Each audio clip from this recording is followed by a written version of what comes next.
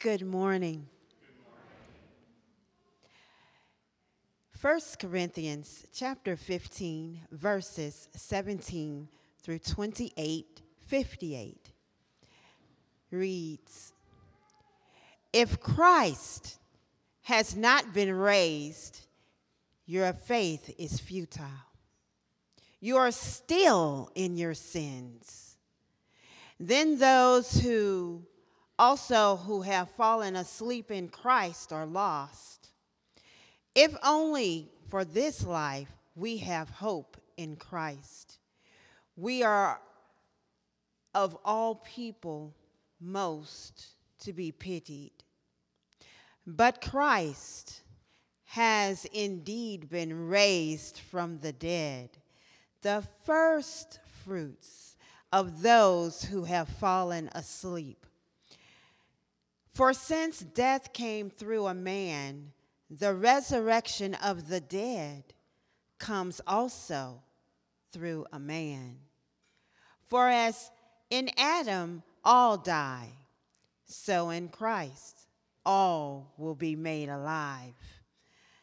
But each in turn, Christ, the firstfruits.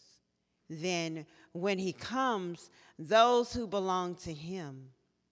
Then the end will come when he hands over the kingdom of God to God the Father after he has destroyed all dominion, authority, and power. For he must reign until he has put all his enemies under his feet. The last enemy to be destroyed is death. For he has put everything under his feet.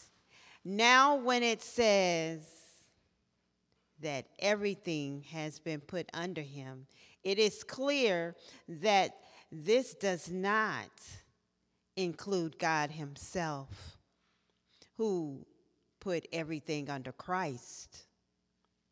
When he has done this, then the Son himself will be made subject to him who put everything under him, so that God may be in all. Therefore, my dear brothers and sisters, stand firm. Let nothing move you. Always give yourselves fully to the work of the Lord, because you know that your labor in the Lord is not in vain. The word of the Lord.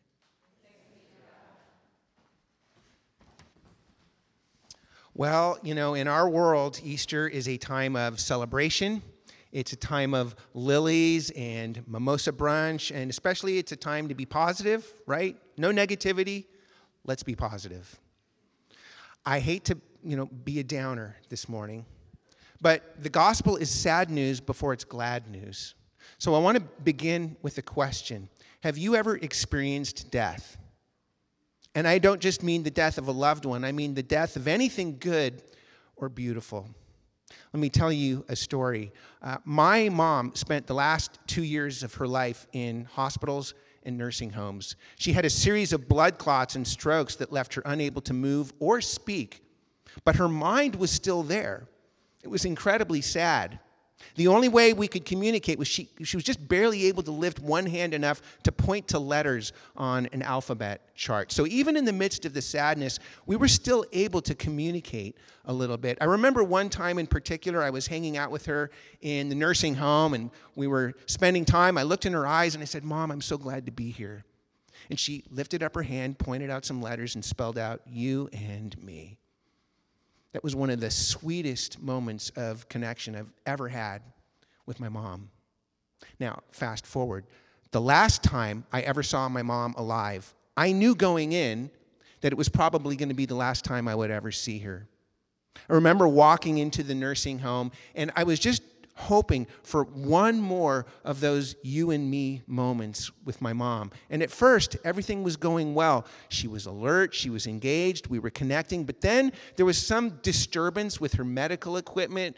Alerts and buzzers were going off, and it disturbed and unsettled her so much that she just kind of slumped over with a vacant look in her eyes.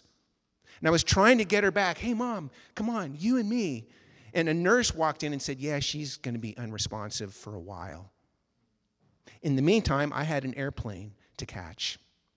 My last memory of my mom was seeing her slumped over lifelessly like one of the toys in Toy Story when a human comes in the room. I still sometimes weep when I think about that because I didn't just lose my mom, I lost my last moment with her. I felt robbed of this beautiful thing I had dreamed for. Have you ever experienced anything like that? Life is death because life is filled with good things, beautiful things that end and we can never get them back. What do we do about that? And if you believe in God or some kind of supreme being, the bigger question is, what does God do about that?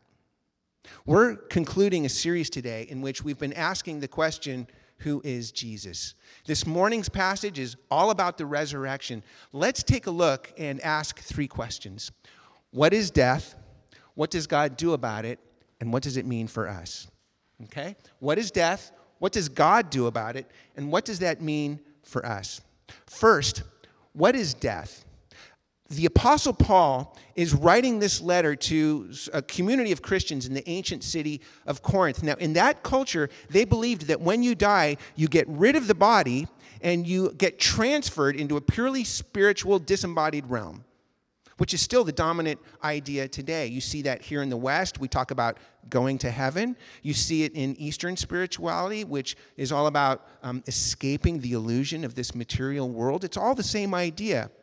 But here in this passage, Paul is offering the Corinthians and us a radically different picture of reality, and it begins with a radically different picture of death.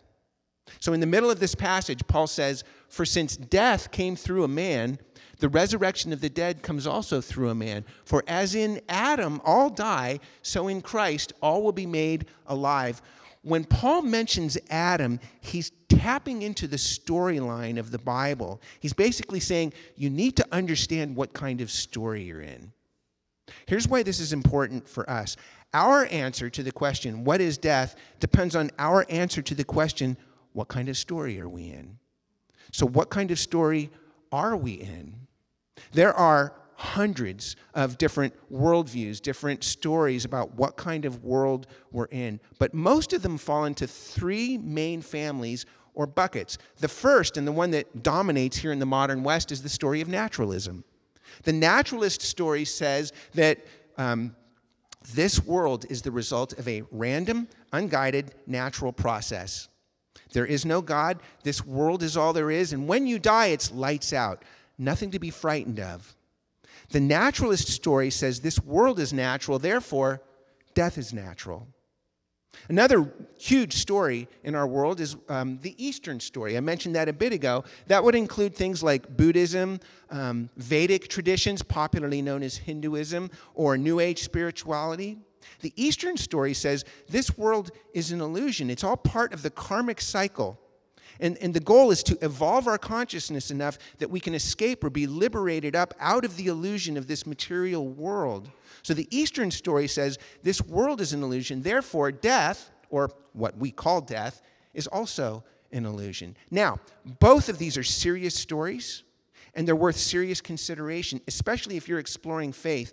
But there is another story. The biblical story says that this world is the result of a transcendent God who created it to be a place of goodness, beauty, and love. But if that's true, there's a problem. Because when we look at this world, yes, we see goodness, but we also see evil. We see beauty, but we also see ugliness. We see love, but we also see hatred and division. So if the biblical story is true, then what's up with that?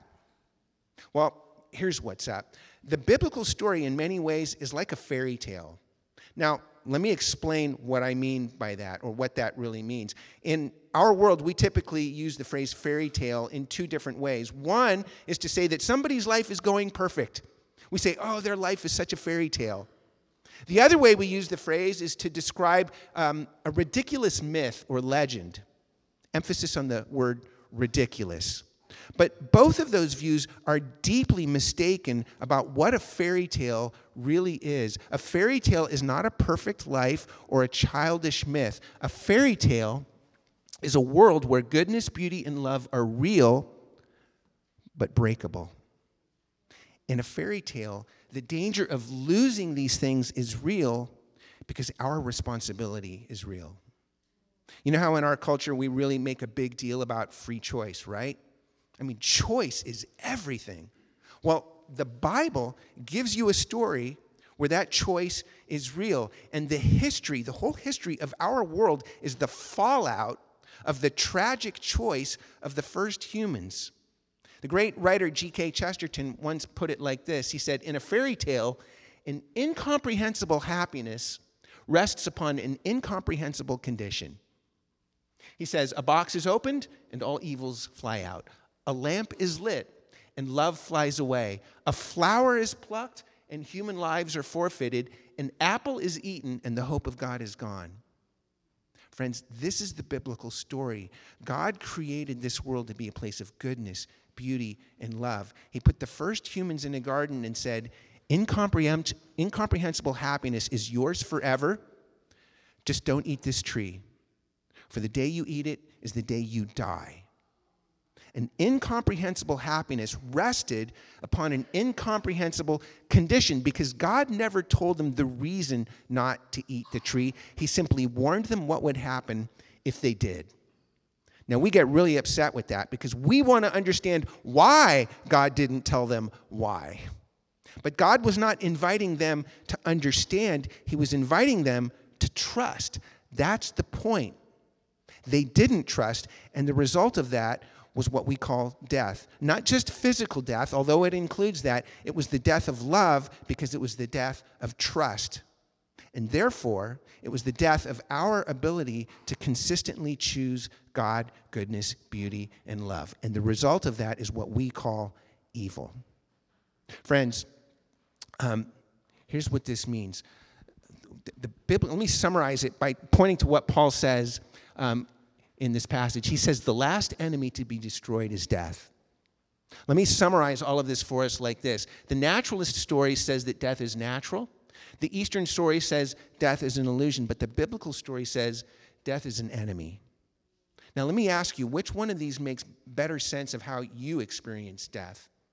For instance, what would you say to the families of those who were shot dead in Nashville a couple of weeks ago? Or the families of anybody who's perished due to gun violence? Would you say, hey, this is natural?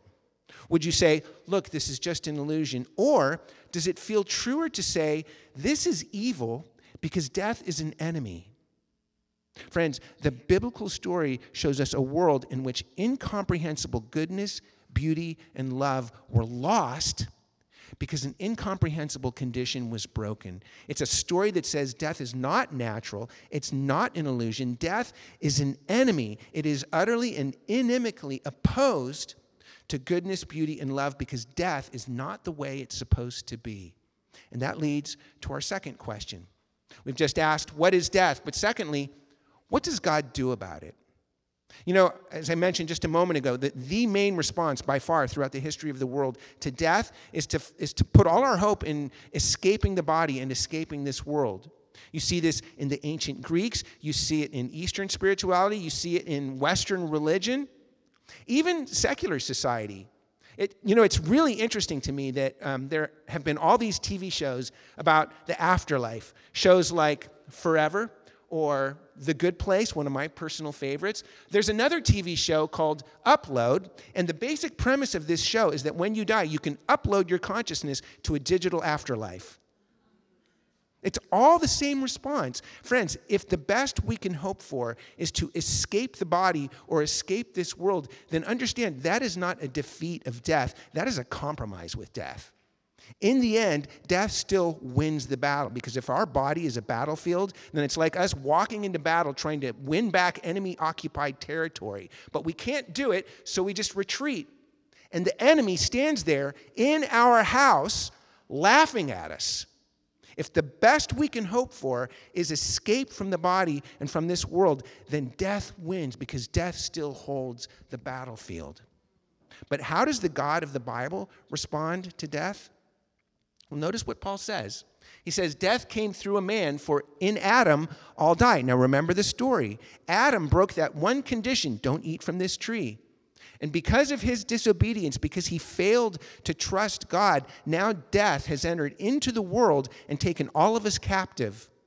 It's taken all of us captive. That's the story, but it's not the whole story. Look at the whole verse. It says, for since death came through a man, the resurrection of the dead comes also through a man. For as in Adam all die, so in Christ all will be made alive. Now, two big things to notice about this. First, what is God's answer to the problem of death? Not escape from the body, but resurrection of the body. That is a radically different response than anything else the world has ever offered humanity. Instead of saying, okay, death, you can have the body, you can have the world, we're just going to upload our consciousness to the cloud. Instead, resurrection says, no, we're taking back the body. We're taking back the world. Death, thou foul enemy, thou art now banished hence. In other words, God himself enters the battlefield and says, no, I am taking this back. So first, God's response to death is not escape from the body. It's not retreat, but resurrection. But second, the way God does this is by entering into the story and reliving the story. Notice how Paul puts this. He says that death came how? Through a man. But if that's the case, how does resurrection and life and renewal come into the world? Through a man. Death came into the world through a man, Adam, but life, resurrection, and renewal come into the world through another man, Jesus. In fact, later in this passage, Paul calls Jesus the last Adam. Jesus is the last Adam. That means that God himself enters into the story of this world and undoes all of the tragedies and relives the story the way it was supposed to be lived. He takes Adam's place, he takes our place, he undoes all the tragedy and lives the story the way it was supposed to be lived. And in so living, he gathers all things up into himself and unites them all in the perfect resolution for which the story was originally meant. Let me give you a very imperfect example of this, but one which I hope gives us just a picture of this. In the third Harry Potter book, the young boy wizard Harry discovers that he has a godfather named Sirius Black. Now, Sirius was unjustly imprisoned for the death of Harry's parents. But he escapes from prison, and now these ghostly figures called Dementors are hunting him down. One night at the end of the book, Harry and his friends, Ron and Hermione, experience a series of tragedies. First, a magical bird named Buckbeak is unjustly executed. Second, a werewolf attacks them. And third, Harry finds Sirius wounded and lying unconscious on a lakeshore. He tries to rescue him, but then Dementors attack them and start sucking the soul out of both of them. But they're rescued by a powerful yet mysterious wizard. But alas, Sirius is recaptured and scheduled to be taken back to prison. Harry is in despair. The whole story is falling apart. Everything is unraveling. But then Professor Dumbledore instructs Hermione to utilize a peculiar magical instrument known as a time turner. And this is a magical device that allows Hermione and Harry to go back in time as a second Hermione and a second Harry to re-enter the story and relive it, undo all the tragedies, and bring about a different ending to the story. And as they're getting ready to go back in, Dumbledore tells them perhaps more than one life can be saved. So they go back into the story, and they succeed. They undo all the tragedies. Buckbeak is saved. The werewolf is foiled. They rescue Sirius. And most of all, Harry himself becomes that powerful yet mysterious magician and wizard who rescues them all and saves the day. But it's not the first Harry that does this. The first Harry is lying on the lakeshore, defeated and having his soul sucked out by a Dementor. No, it's the second Harry who becomes the powerful wizard who rescues them all and saves the day. And more than one life is saved. Friends, that is, like I said, a very imperfect example of what's happening here, but it's still a picture of what Jesus did for us. Jesus is the last Adam who re-enters the story, who undoes all the tragedies, and who lives the story the way it's supposed to be lived, so that the ending for which it was meant can be brought about, so that all things could be united in him. Jesus is the last Adam who saves the day. In the first garden, the first Adam rejected God's will that he should live, but the last Adam, in a garden called Gethsemane, embraced God's will that he should die. The first Adam ate the fruit of the forbidden tree, but the last Adam took the judgment for that by hanging on a tree. The first Adam brought death into the world through his disobedience, but the last Adam brought life into the world through his sacrificial death and resurrection from the dead. Friends, Jesus is the last Adam. He's the one who re-enters the story, undoes all the tragedies, and unites all things in himself. He restores what is broken. He recovers what is lost. He redeems what is dying, and many, many, many, many more than one life is saved as a result. Now, what does all of that mean for us? Well, that leads to our last question. We've asked, what is death? We've asked, what does God do about it? But lastly, what does this mean for us? You know, Paul, in this passage, gives us two very specific ways that this changes our lives. And the first is this. This means that we can have rest for today. At the very beginning of our passage, Paul says, if Christ has not been raised, your faith is futile. You are still in your sins. Now, the whole point of this passage is that Jesus has been raised. And if that's the case, Paul is saying that you are no longer, notice how he says it, in your sins. What does that mean? Well, look at what he says right after this. As in Adam all die, so in Christ all will be made alive.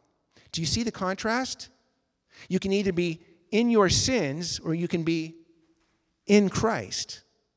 Or we could put it like this. You can either be in the story of the old Adam or you can be in the story of the last Adam, Jesus.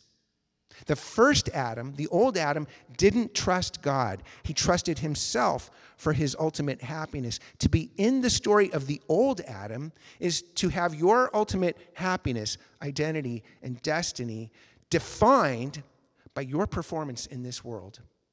And everything in our culture reinforces that story in our lives. You have to be the hero of your own story. You have to be a good person and do the right thing. You have to be on the right side of history. You have to define and express your authentic self to the world around you. You have to construct your best life now. All of that stress and pressure, it's like dementors sucking our soul out, and we have no power in ourselves to resist that story. What we do have, however, is another story that's available to us, the story of the last Adam, Jesus. To be in the story of the last Adam is to have your ultimate happiness, identity, and destiny defined no longer by what you do in your performance, by what Jesus does in his performance for you. That means that if you're connected to Jesus by faith, you are now caught up in a different story, so that everything that's true of Jesus now becomes true of you. That means you're set free from the performance trap. That means it no longer matters if you do well, and it also no longer matters if you fail to do well. It doesn't matter what you do at all anymore. Your happiness, identity, and destiny is not defined by your performance and what you do, but by Jesus' performance and what he did, his perfect life, his death on the cross, his resurrection from the dead, so that now you're caught up into a different story with a different hero. And this is a story you can rest in because this is a hero you can rest in. Do you ever long for just a little rest from anxiety, depression, loneliness, addiction, stress, pressure, and all the other dementors that plague us? Jesus, the last Adam, gives us rest for today. But second, notice what Paul says. He says, Christ has indeed been raised from the dead, the first fruits of those who have fallen asleep. That phrase, fallen asleep, is referring to people who have died. Paul is saying that the resurrection of Jesus is the first fruits of God's victory over death. What does that mean? This phrase, first fruits, is a farming word, and it means two things. First, it's a preview of the whole harvest, but second, first fruits is a promise of more to come. It's a preview of the whole harvest and a promise of more to come. When Jesus rose physically from the dead with a glorious body, it was a preview and a promise of what would happen one day, not just to us, but to the whole cosmos.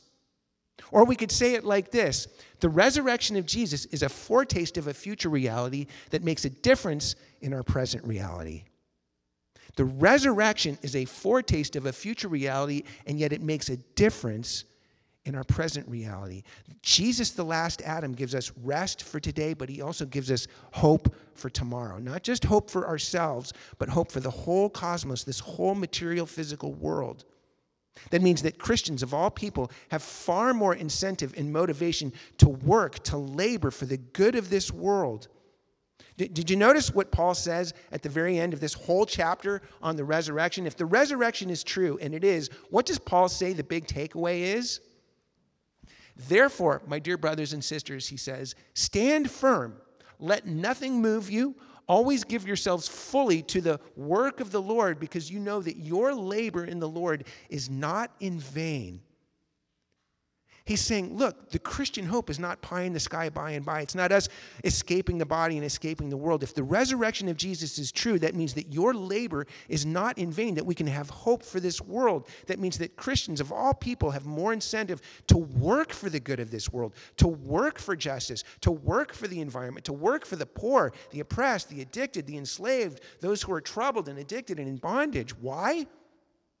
Because we have been caught up into the story of Jesus, the last Adam. There's an old story about a group of mountain climbers who were all tied together by a rope. One day they were high up on a mountain, but then all of a sudden the unthinkable happened. The climber on the bottom lost his footing and fell.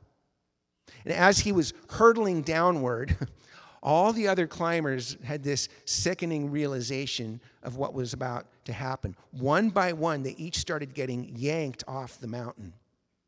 There was nothing they could do about it because they were all connected together, and the weight of all the fallen climbers was too great for them. None of them could withstand it. None, that is, except the last climber, the man on top.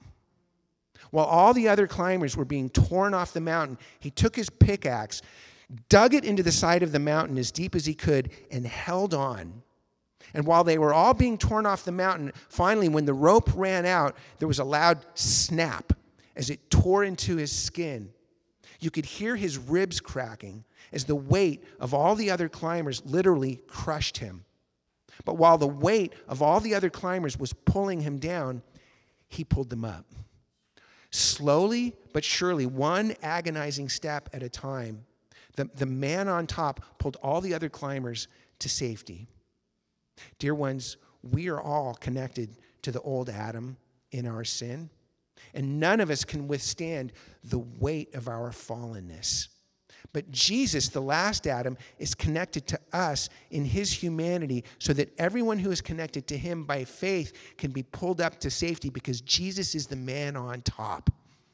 He was crushed by the weight of our fallenness so that we could be saved by the strength of his life. When you are connected by faith to Jesus, that means that you can have rest for today, you can have hope for tomorrow. It means that your labor is not in vain because death is a defeated enemy. The poet George Herbert once said that death used to be an executioner, but now because of the resurrection, he's just a gardener. And his hatchet has been turned into a pruning knife. It can only make you better. Friends, are you a part of this story, the story of Jesus, the last Adam? Let him pull you up into his story so that you can rest in him and so that you can labor in hope. Would you pray with me? Abba, Father, we praise you today, for our hope in you is sure, for you have given us the resurrection of Jesus as a preview and a promise, a foretaste of a future reality that makes a difference in our present reality. Lord Jesus, we thank you for taking our place in the story so that we could be caught up in your story. We pray today that you would help us to allow ourselves to be caught up more and more in your story, that we may rest in you and that we may labor in hope in this world, knowing that our labor is not in vain. Make us vessels of your story to the world around us, for we pray all these things in Jesus' name. Amen.